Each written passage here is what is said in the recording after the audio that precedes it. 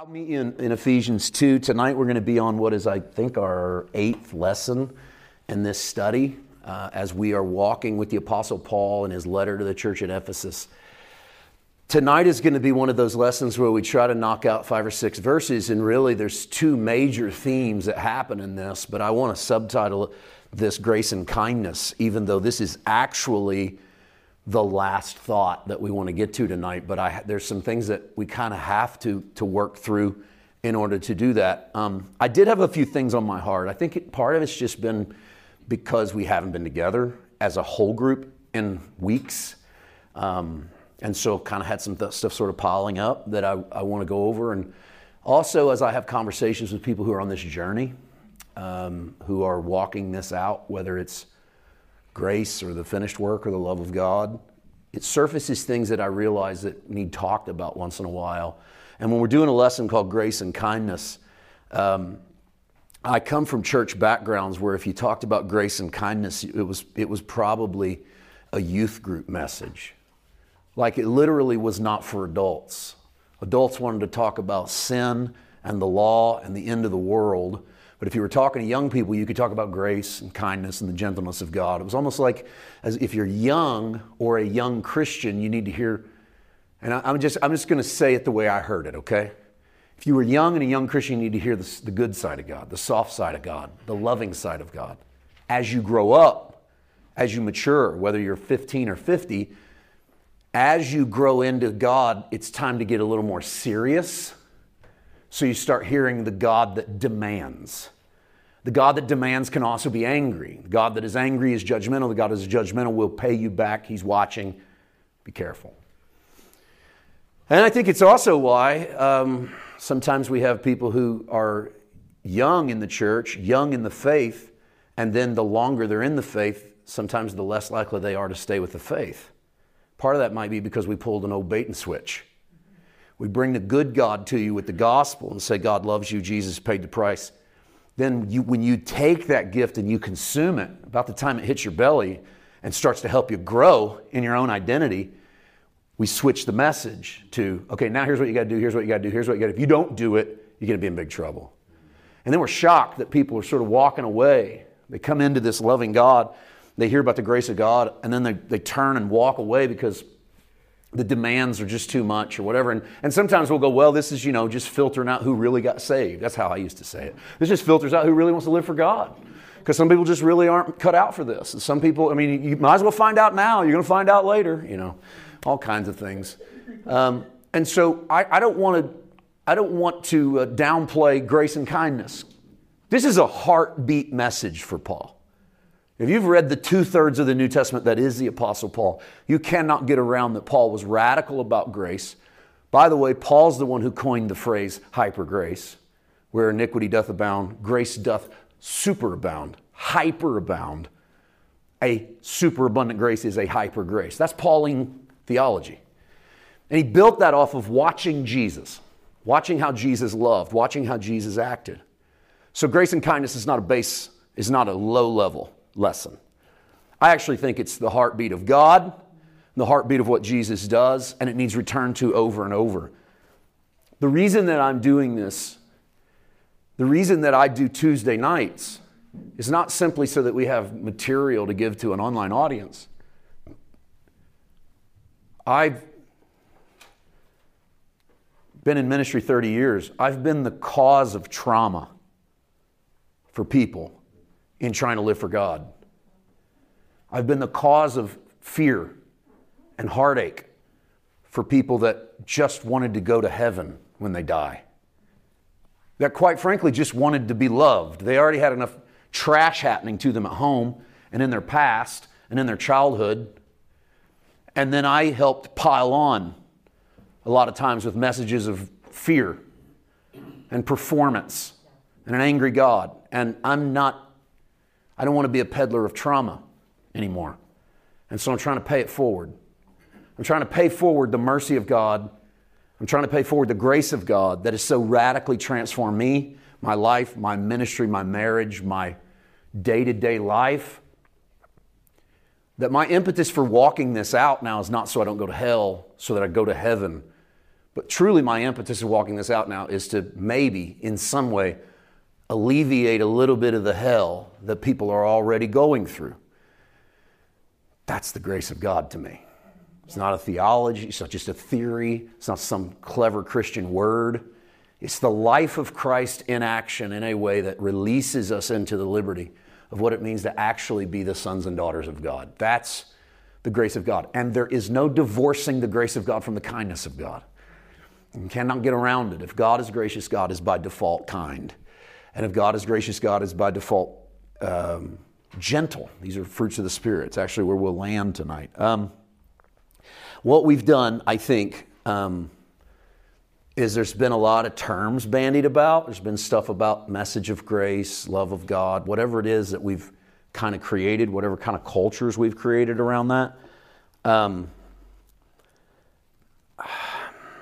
A lot of versions of it. Even a big word going around now called deconstruction. There's a lot of people talking about sort of tearing down the things they come up in. I'm neither a fan nor an opponent of the phrase deconstruction. I realize that sometimes you got to knock some stuff down that used to matter, but you also got to rebuild something in their place, because everything you remove leaves a vacuum. So whatever you knock down that doesn't get anything built in its place is going to become a problem at some point in your walk. And so it's best to figure out, if you're going to deconstruct, what you're going to construct. In doing that, in being involved in those terminologies, I kind of want to get started with a question, because I had a conversation this week that sort of spawned some of this for me. And I know we haven't read any text yet, but that's also not unusual. You guys know.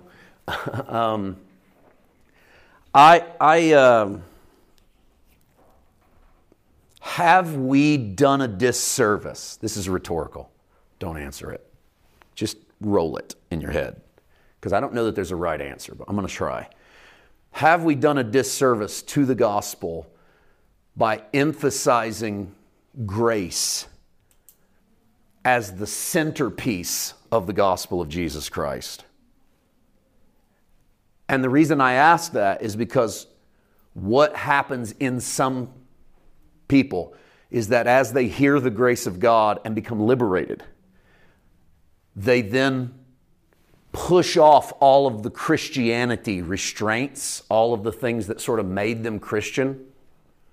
That manifests in different ways, like maybe they don't read their Bible anymore, maybe they don't give in the offering, maybe they don't go to church, maybe they don't do anything for God, maybe they feel that who needs to do anything, I've got the grace of God. I see this so much that it makes me wonder if we need a renewed teaching on this one simple fact, that you and I have been released from the law, and yet we are not lawless. All right, so let me start there tonight as a baseline. You and I have been released from the law, and yet we are not lawless. What I mean by that is we have been released from performance.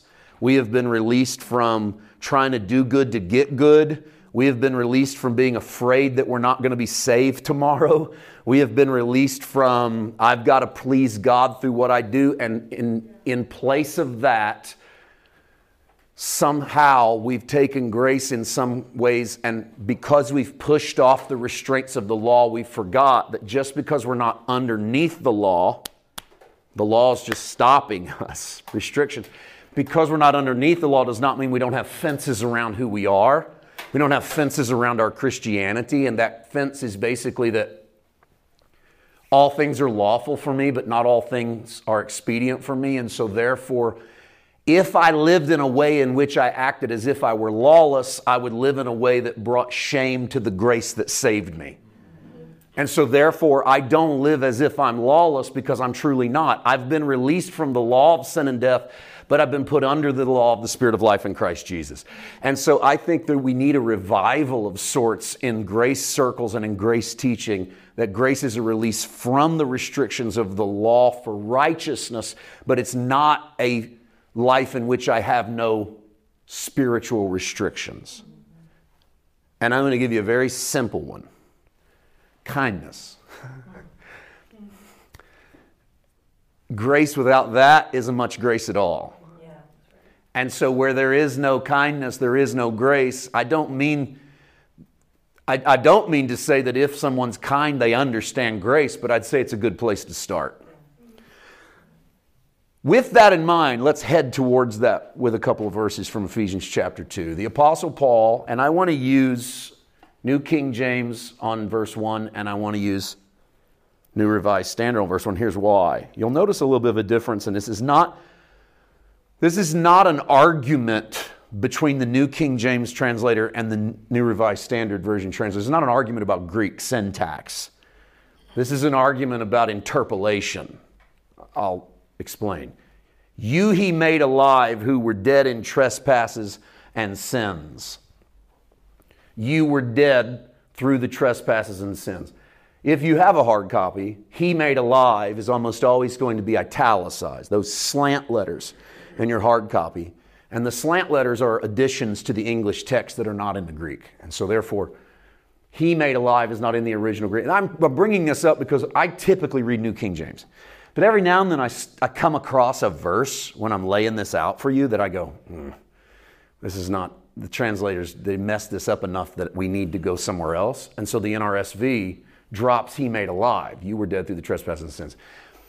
If you're an immature Bible student, you'll get all frazzled and up in the air and start a blog post about how the NRSV is trying to remove very important things from the New King James Version of the Bible, like he made alive. But the reality is we have an interpolation issue. An interpolation is when you take something from one spot and you move it to another spot where it might not have originally happened.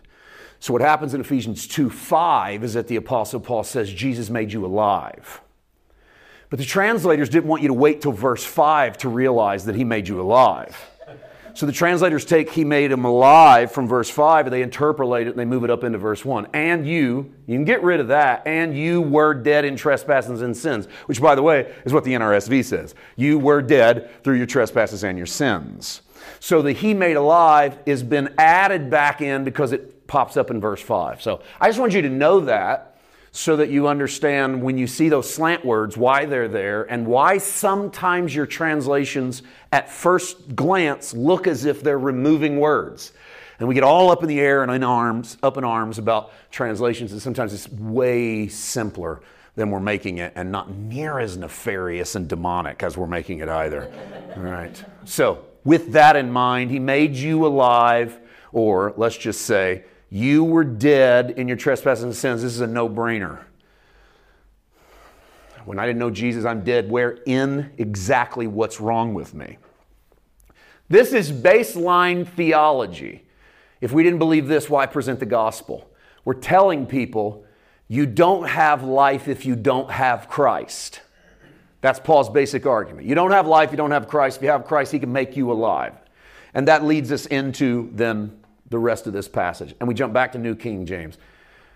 In which you once walked, according to the course of this world, according to the prince of the power of the air, the spirit who now works in the sons of disobedience, among whom also we all once conducted ourselves in the lusts of our flesh, fulfilling the desires of the flesh and the mind, and were by nature children of wrath just as the others. A little bit of word salad by Paul, honestly, even in the Greek.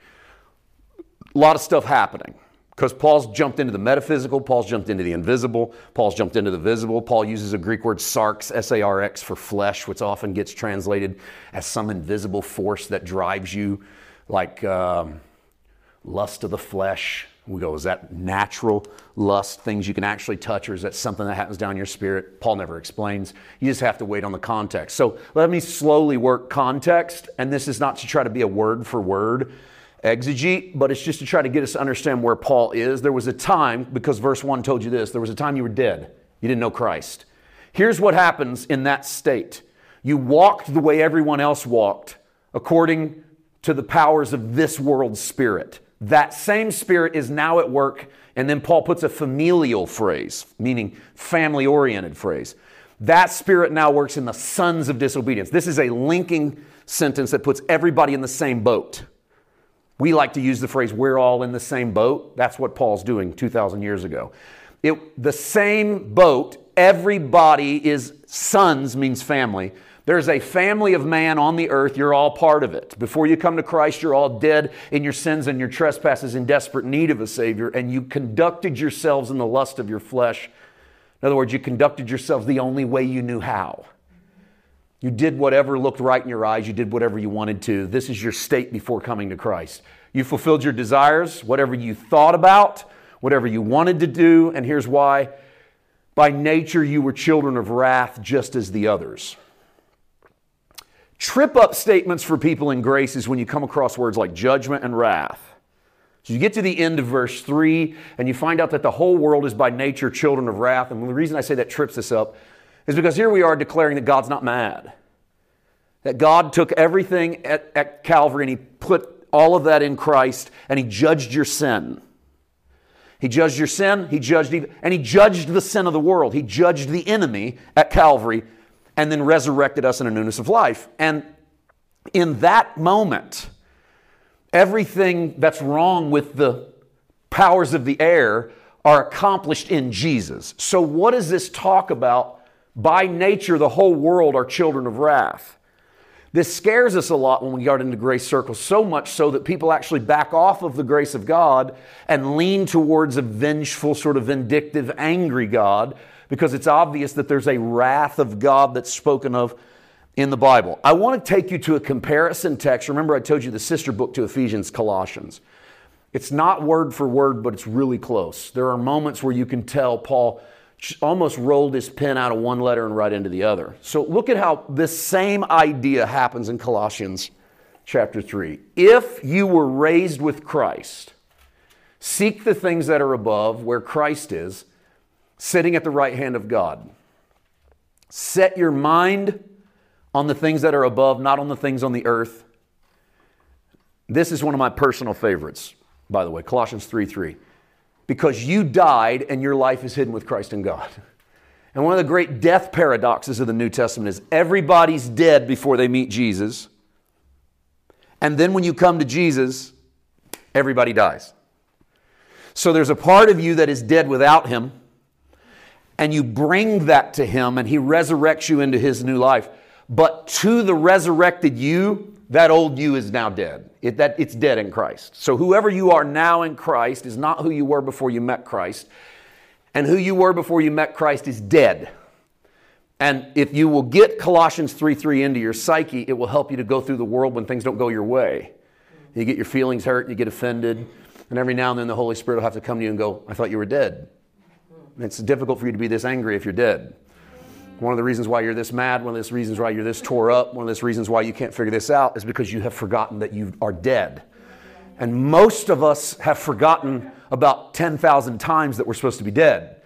And so we function as if we are in Christ, but in the world, but we're really only sort of metaphysically in Christ. We're not really in Christ. We're sort of theologically in Christ, like we hope to go to heaven when we die in Christ, but not really so sold out that the old us is gone. And that's what you're dealing with when you're dealing with Paul. By the way, don't talk message of grace if you're not willing to talk about that. Because that is the message of grace. That says, the old you is dead. Good news.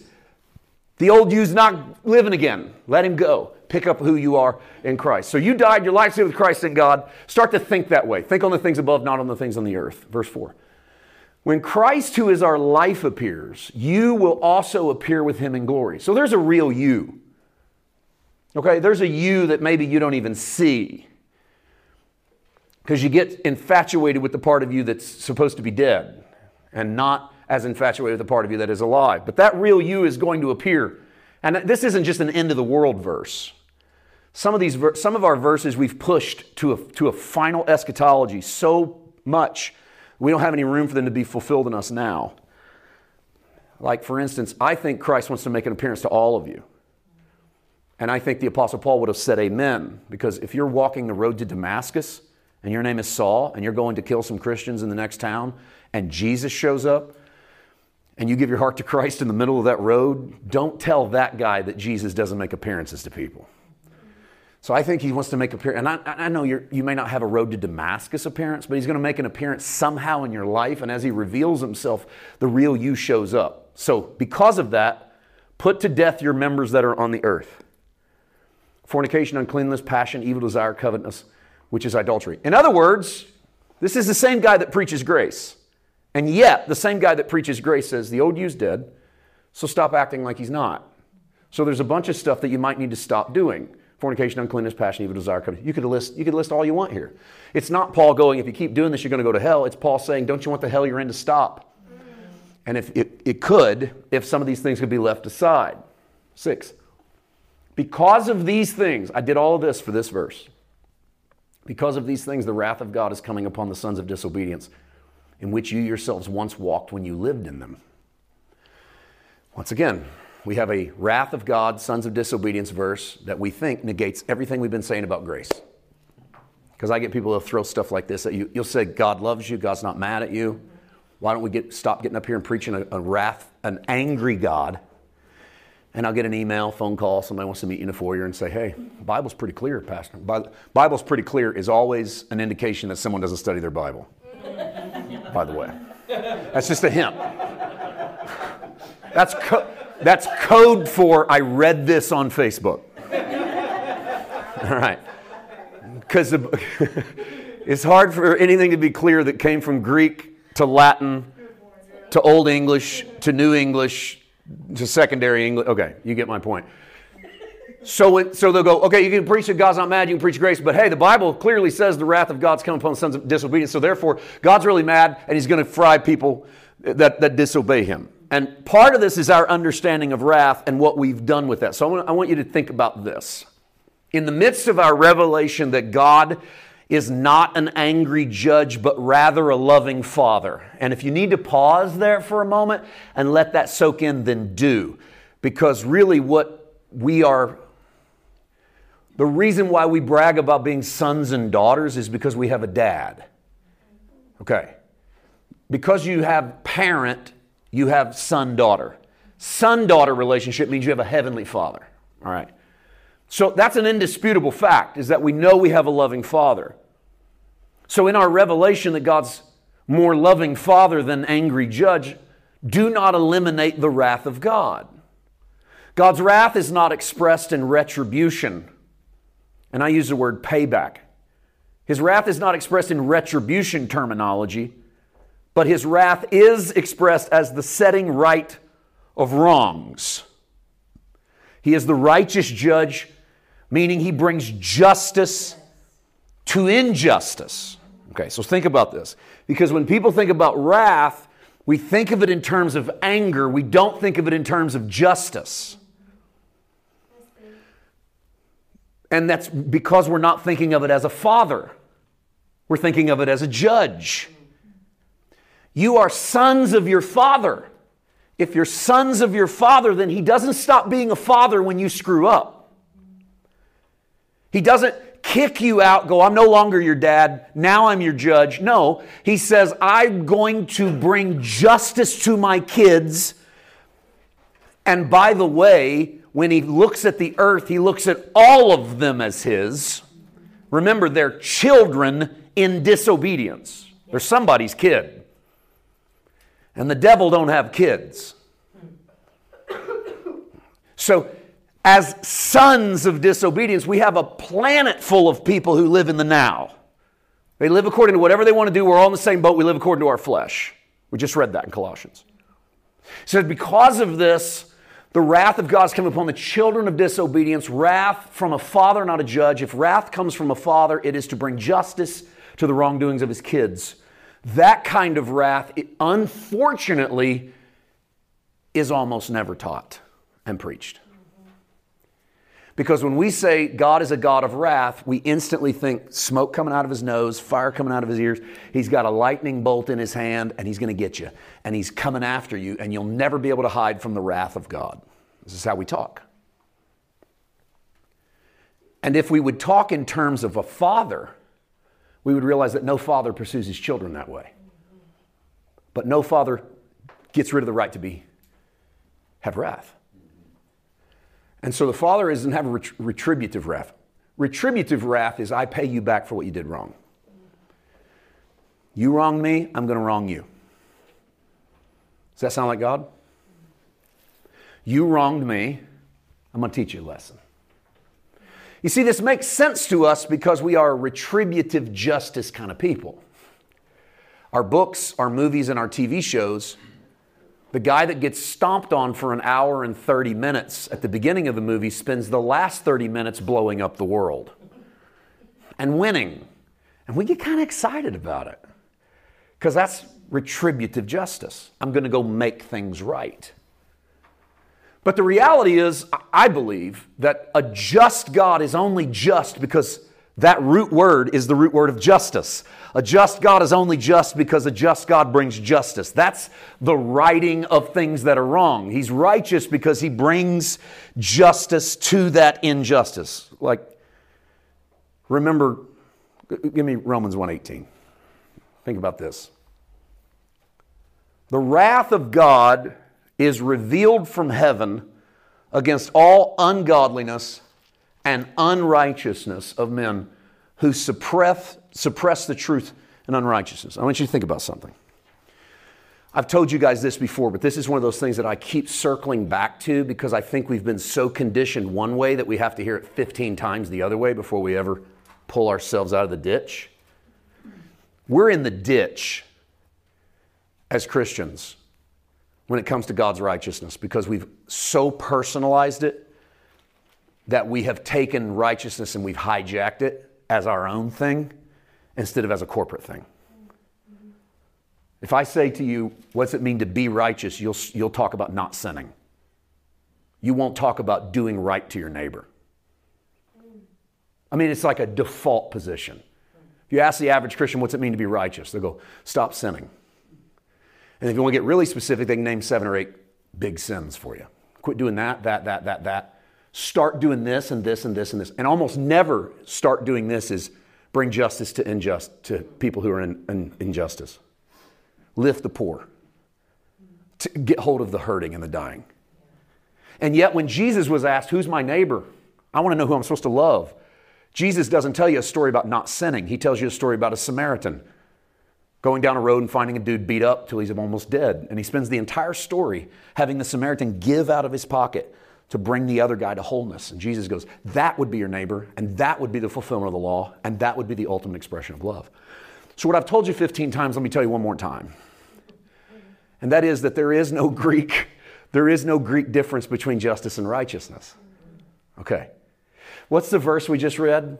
The wrath of God is revealed from heaven against all ungodliness and unrighteousness of men who suppress the truth. And you know what 2 verses before this is the most famous Paul verse maybe in the New Testament? Let me just quote for you. You don't even have to turn back. Romans 1:16, just boop, boop, 2 up. I am not ashamed of the gospel of Jesus Christ, for it is the power of God unto salvation.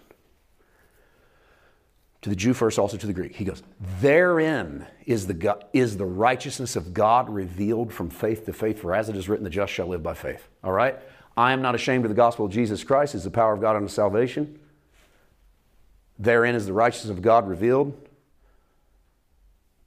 Faith to faith, just live by faith. Wrath of God is revealed from heaven against all ungodliness. So what Paul is doing is saying that God's righteousness is revealed in the gospel, but the word righteousness is the word for justice. So let's start over. I am not ashamed of the gospel of Jesus Christ. It is the power of God unto salvation. Inside of the gospel is the justice of God revealed. You get to see how just God is if you give people the good news.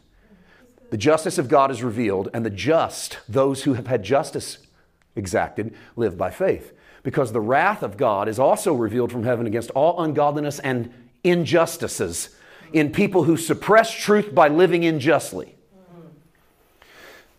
I didn't do anything there except take the English a Greek word we've hijacked to only mean one thing and let it mean what Paul's thinking, which is the gospel brings justice to you. Yeah.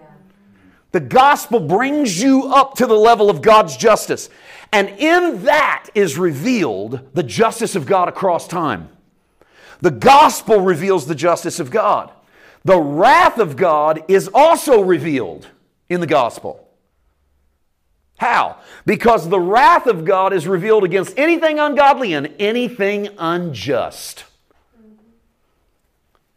In other words, if you want to tick God off, push injustice on His children. And by His children, I mean the family of man. So the role of wrath is not a God who smacks you because you failed. It is a God that lifts the bottom end of the pool and tells all of his children, this is what you're supposed to be doing. If you're not doing this, we're in trouble. This is our job. This is why we are, quote unquote, saved. This is what we've been saved out of, injustice, into a world in which justice is part of what we do. Take that thought and then jump one chapter. Because Paul's just on this flow. We're not in Romans, although it would probably be a great study. But when you get to Romans 2, Paul then says this. This might be the ultimate sum up for Paul about wrath. In accordance with your hardness and your impenitent heart, you are treasuring up for yourself wrath in the day of wrath and revelation of the justice of God. Righteous. So, look at it this way. To me, this is Paul's great landing spot. The rejection of the justice of God as presented in Jesus stores up the wrath of God in our heart. And the wrath of God is not God coming to beat us to death because we have failed, but the wrath of God is the rejection of the justice of God as we push against God's justice. And God calls that his wrath. So you can receive the love of God and give it out, or you can reject the love of God for both yourself and others, and the rejection is called wrath. Right? Soak that up. That takes a constant working of understanding the love of God and the wrath of God versus God's so mad he's about to kill everyone.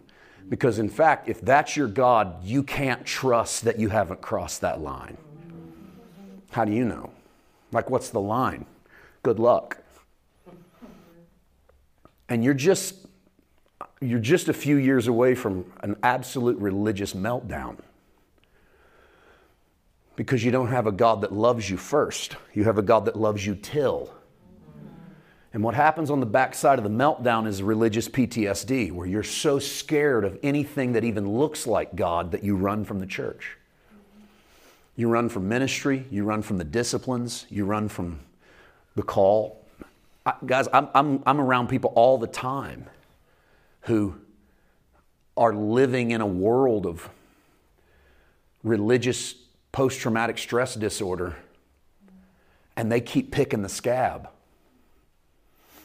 I know that's a crude illustration, but they do. They got hurt. God was mad at me. Church beat me up. I can't please God. Forget it. Every time you're around them, they pick the scab again. So it'll bleed all over again. They want to talk about it all the time. They want to rehearse it all the time. The grace of God is for Christ to take his nail-scarred hand and touch the scab. So I truly believe there's healing for your hurts and your pains. That's the grace of God. And so the grace of God is not boundaries down, go live like a maniac. And listen, the truth is the boundaries are down, you can go live like a maniac. And I tell people all the time, the more hell you want to go live in, go for it. I mean, that's the hell you create for yourself. The good news is that if you make your bed in hell, he'll make his bed with you. That was the Davidic promise. If I make my bed in hell, he'll make his bed with me. So wherever you go, God's going to go. So get used to it. But wouldn't it be better to live within his grace rather than trying to reject his grace and living in a place in which those injustices are always trying to be repaired? Let's go back to Ephesians 2. I told you this was really a two-thought process tonight, this lesson. And there's a couple of things to cover, and we're going to sort of start to roll into that second part. God who is rich in mercy, this is verse 4. God who is rich in mercy because of his great love with which he loved us. I love the book.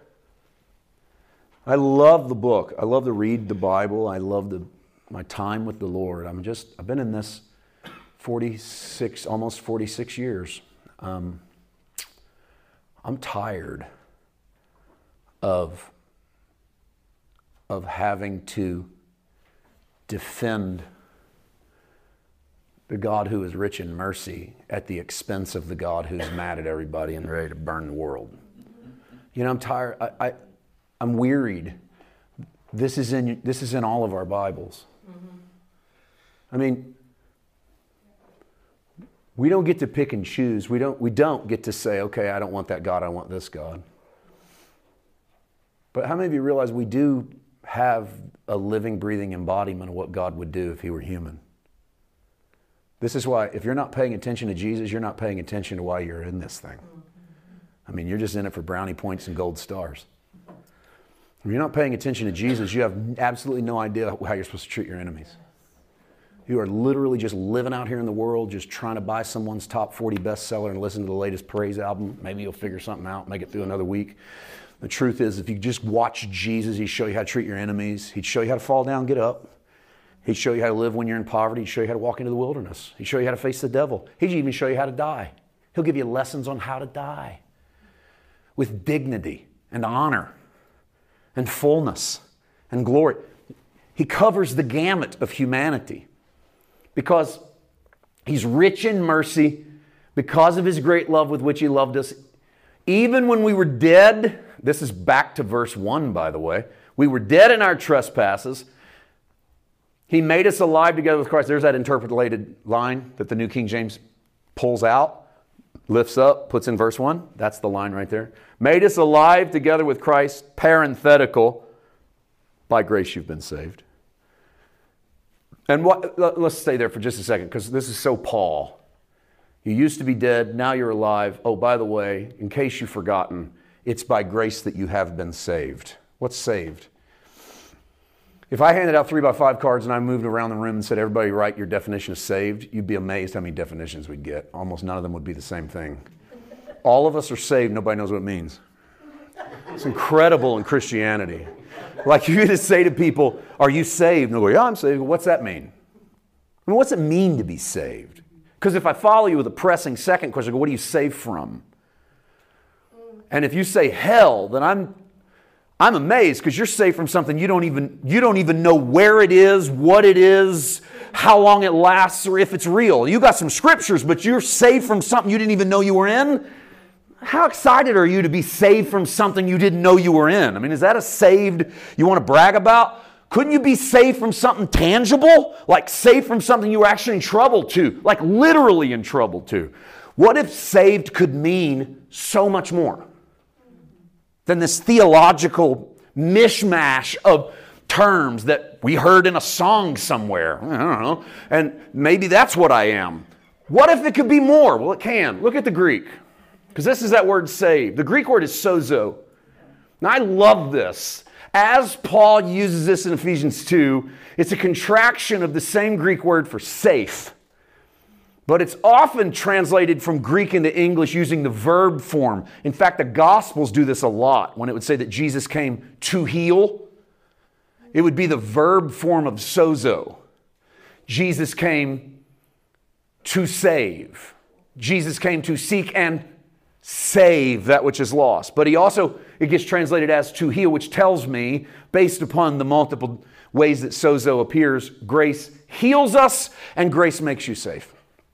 And because we have so emphasized physical healing in the church, to the point that we don't have any room for sozo to actually be healing our inner misery, healing our abuse, healing our molestations, healing our anger, healing our jealousy, healing our wrath, healing our greed.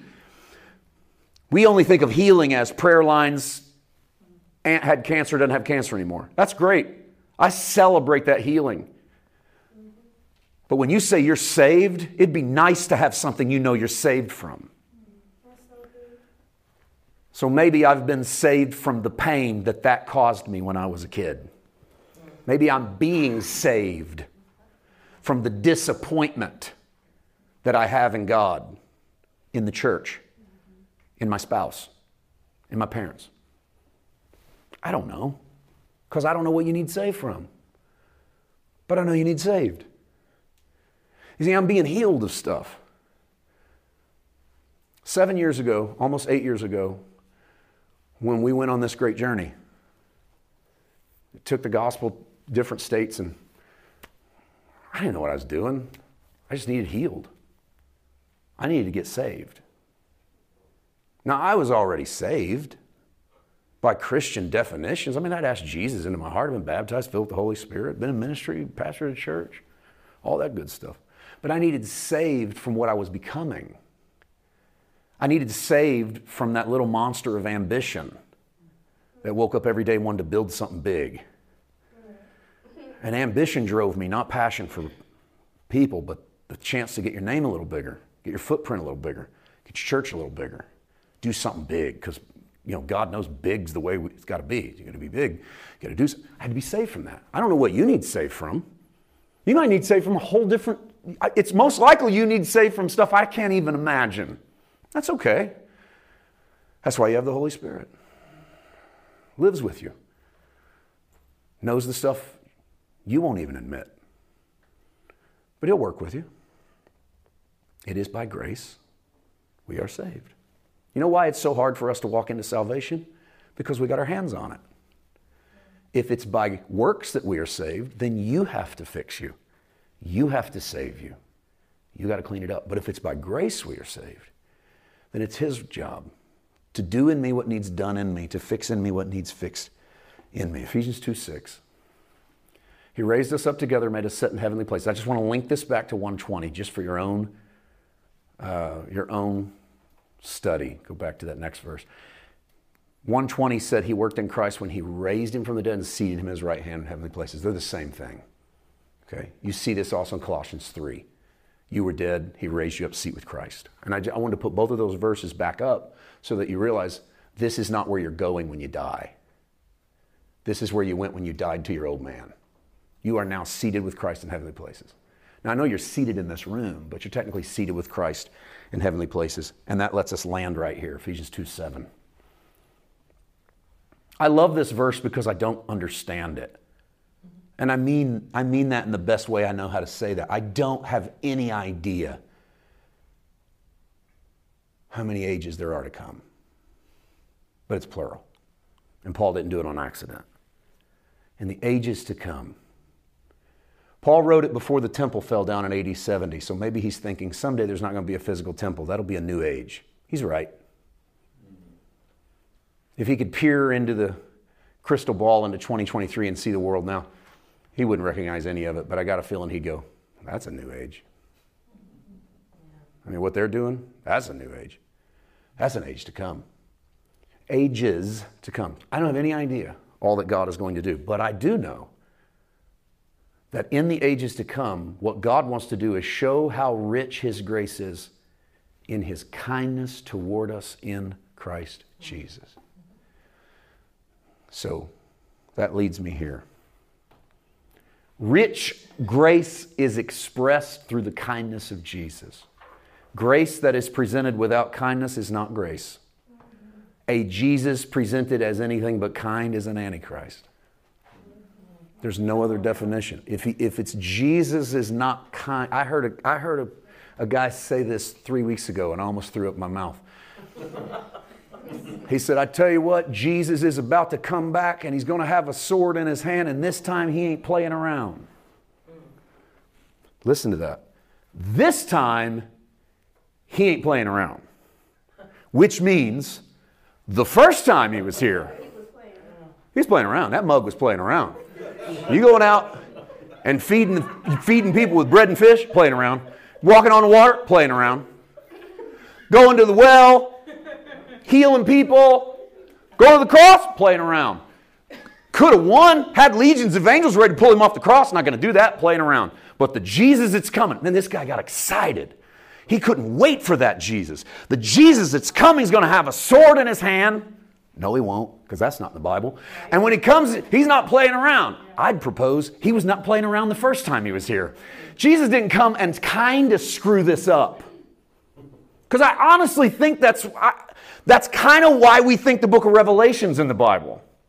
I heard a guy say that recently. He goes, my interpretation of the book of Revelation is that the Gospels present Jesus as gentle and kind, but that's never both sides of the coin. You need the other side of wrath, and that's why God dropped Revelation at the end of the New Testament. This is what we're fighting against. This is what we're standing against when people don't understand the wrath of God as my rejection of the love of God that I store up in my heart against what God's trying to do. He never needs to pick up a sword because he's got one coming out of his mouth, according to both Hebrews and the book of Revelation. It's greater for a Jesus who speaks life over you than a Jesus that acts like Rambo.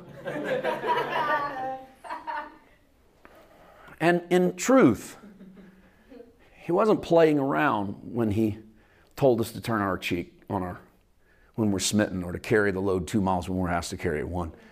That is not a Jesus who's playing around. He dies at Calvary when he could have won through the mechanisms of the world. He definitely could have picked up the weaponry of warfare and defeated the kingdoms of the earth. He could have bowed on a knee to Satan and locked arms with the enemy and conquered the whole world. But that would have been a Jesus playing around on his true identity. There's a war against kindness in our society. Yeah. Kindness and gentleness are considered weak versions of a Christianity some people don't want anything more to do with. We are now in a society where we are celebrating brashness, argumentativeness, cockiness, and being right. We do not have room for people who do not occasionally tell the world off.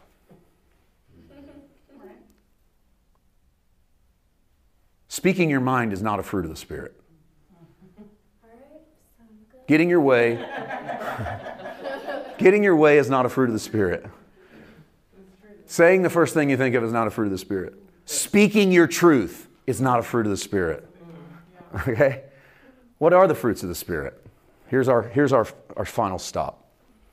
Fruit of the Spirit is love, joy, peace, long-suffering, kindness, goodness, faithfulness, gentleness, and self-control. And I don't care what the rest of the world tells you, against such there is no law. So, what this is saying is the law will never bring these out in you. Right? And that's true. I just noticed that, this is something to me.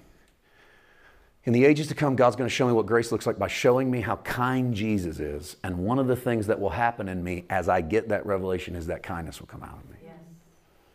So you are not seeing a brazen and battle-tested version of the Holy Ghost when you see someone cruel in the name of Jesus. I came up in ministry circles where cruelty from the pulpit was a mark of the anointing.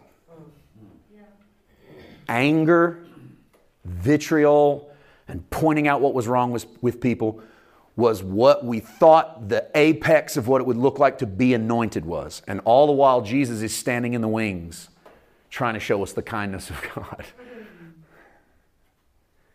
What I hope is that somebody sees the title Grace and Kindness and they badly need an update on grace.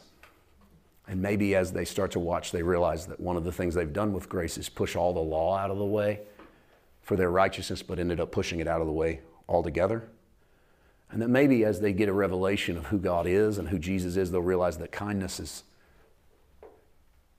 exactly the quality of the Jesus that we met. Let's pray. And as we pray, do with it as you will. You are the ground. Sometimes you're thorny ground. Sometimes you're stony ground. Sometimes you're fertile ground. Sometimes it's your mood. Sometimes it's your listening. Sometimes it's just not the word for you.